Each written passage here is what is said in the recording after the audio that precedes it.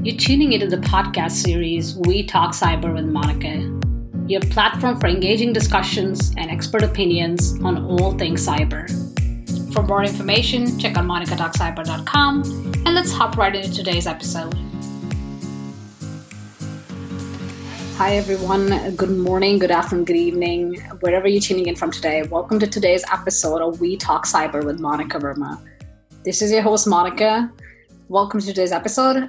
Today we have a wonderful guest with us, someone that is an inspiration to me, but also one of the very first people from the cybersecurity community that I got acquainted to when I moved to Norway. One that has been working on this working in our industry for more than decades and has been a true inspiration in this industry. So we'll switch directly to our guest and we'll be hearing from him. Yeah, nice to meet you all. Thank you for tuning in.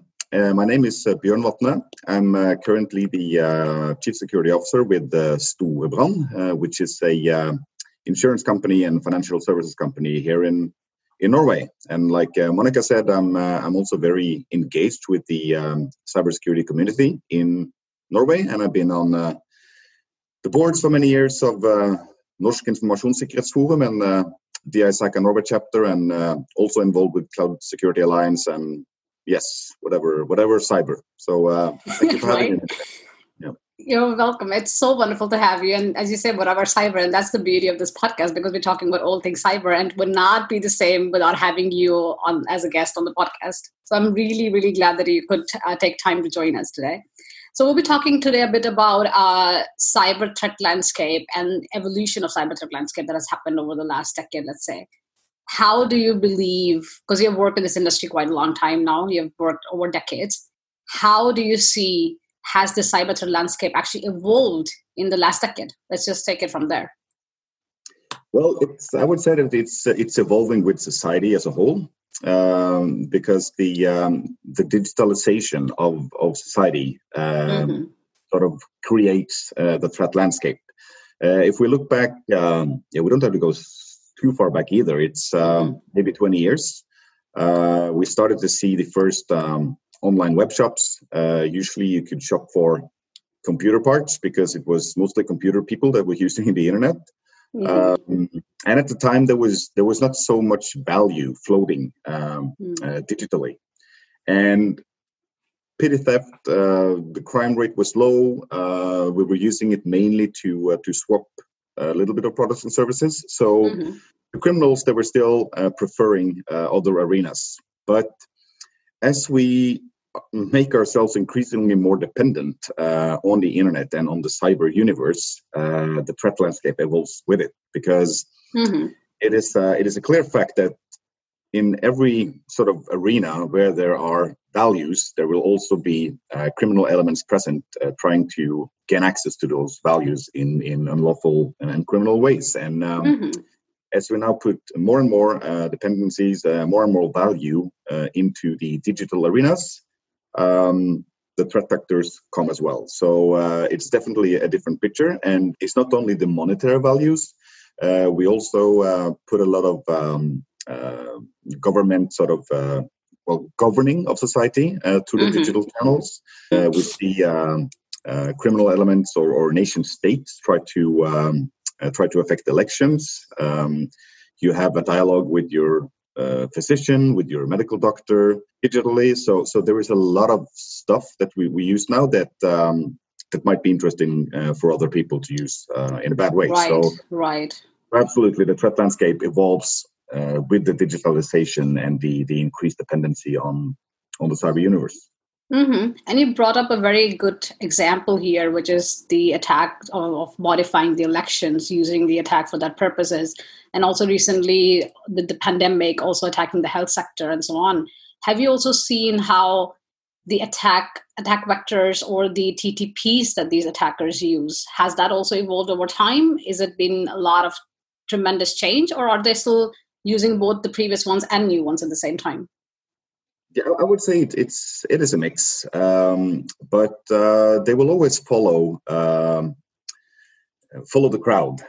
The way that most people interact, this is where they will sort of adjust and tune in. And But I think that it depends also on the threat actor, what kind of TTPs you will see, because if you're a nation state, for example, increasingly more of country or state governance is going digital. And then you have a lot of time. So you will usually see a very stealthy, very sort of thorough, slow mapping of attack surface. Very sophisticated, taking time without getting discovered right away, being stealthy in that manner, right? Mm-hmm. Yeah. And, but then again, you can have like cartels working together. They will spam out emails, trying to infect as many people as possible, do the phishing campaigns. Mm-hmm. Again, they will, since people are depending so much on the digital media for news and for information, both from news agencies, but also from the government. Whenever there is something new, for example, with the current pandemic, we see that the attackers will jump on that bandwagon immediately. So around Christmas, there will be a lot of phishing attempts or fraud attempts around you have received a package. In the springtime, it will be about your tax returns. And now with the pandemic, it will be about we have a cure, or here you can go to test yourself, or they will jump on whatever is relevant. But I would say it's the TTPs. I mean, if you go back again, 20, 15, 10 years, most attacks were more technical in terms of sort of how they tried to gain access. Now they realize that the easiest way is to address people. So I would say that the attack vectors have turned from trying to attack the systems to rather attack the people, right? Using the systems. For sure. But in a way, they're going back to the basics, right? I mean, because the concept of con man, right? Well, it's not really correct to say man anymore, but nonetheless, the concept of con man basically was to convince people, gain their trust, and abuse their trust. And we're seeing a lot of that now recently as well, because with this whole attack vector and abusing the human aspect of it, you're basically abusing either the trust or the panic or phishing or exploiting the kind of weaknesses and emotions that humans have and basically exploiting them. Like, as you said, with the pandemic, the reason this is working so well and they're jumping on the bandwagon, as you said, is also because people are panicking and they obviously want to find out, oh, am I infected? How do I fix myself? Can I immediately make sure that nothing is going to happen to me and so on? And then of course, these attackers are then trying to abuse and exploit their panic. And that is sort of one angle, because it's not just the panic and the distress, because they can also try to do to lure you into being curious. For example, they will send you a video. Oh, look at what this person did. This is so crazy. And right. But there are many emotions that will make people do something, and fear is not the only one. Opportunity is another. You have won a prize. Click here to claim your prize, and people will do that as well. So, right, your Nigerian great grandfather left you a huge estate or something. For example, yeah. Right. So, we have talked a bit about the attacker's perspective and the TTPs and what are they thinking and what are they exploiting. How is that affecting the business? How has that changed over the last decade? Well, for the main part of the last decade, I've been in financial services, but obviously I'm sort of following the threats on a broader scale as well.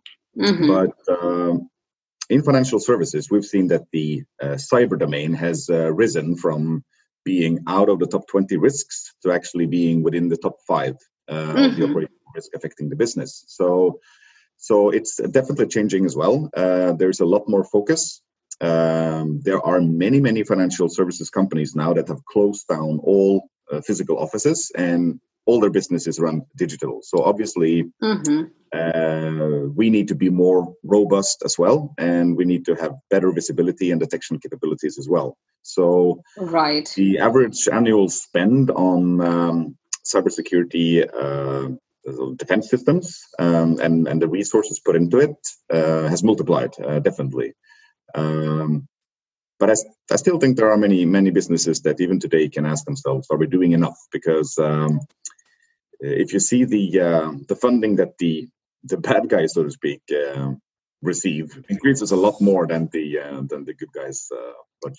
Yeah, that is actually very true, because if you look at some of these advanced persistent threats, especially that are targeting the finance sector, because all the money is there, right? And coming from financial sector myself, one of the ones that we know very well is Lazarus Group, and they have kind of their like own HR, their own financial services department, because all the money that they gain from these attacks and from exploiting the finance sector, they're basically using them for becoming more sophisticated, having other different kind of attack vectors, and they're kind of like running a whole business in itself for doing this. And then that, from that perspective, you look like they have enough time, they're getting resources, whether it's monetary or other kind of resources that you need, and then we kind of need to match, because we don't have always the same amount of time. Our window is quite shorter in comparison. So what do you recommend? Because you said one of the things that businesses should do is ask, are we doing enough, right? How do you know if you're doing enough? And what do you recommend? Well, it's difficult to know if you're doing enough, but I think that the important thing is to look to someone with the right competence, because traditionally, if you look at financial services companies, again, it's easy to talk in that sector, but traditionally you will see that most of the top level executives will be people with a financial or degree in finance, maybe in marketing. They will have long careers, maybe in things like internal audit, like financial audit, and those kind of things. But when it comes to technology and the cyber domain, security specifically, there are not so many on the top level. So in order for them to decide whether they are doing enough, it's very important that they get someone with the right level of competence to give them advice. This is a very complex area, and you need to be absolutely 100% up to date with the threat picture in order to know whether you're doing enough. So my recommendation would be ensure that someone with the right competence, or maybe even a consultancy or a group of people, take the holistic view of the business, the operation of the business to the current threat landscape, and the known threat actors, the known threat vectors, and then look at your defense mechanisms, and then make an informal decision based on your risk appetite. But again, ask for advice with someone from the industry with the right competence. That is, I cannot stress that enough. It's very important not to see this as a sci-fi sort of something that happens in the movies, because as we saw recently with Norsk Hydro, a couple of years ago with the Danish Maersk. Maersk, correct. It is not science fiction. It's very real, and it's affecting the businesses. It's affecting the society. We are seeing that more often. The examples are very realistic. And as you say, it's correct. It's not just sci-fi and technology. Basically, it comes down to security leaders need to have a business acumen and understand and help businesses. What does it mean for them? How does it impact the business?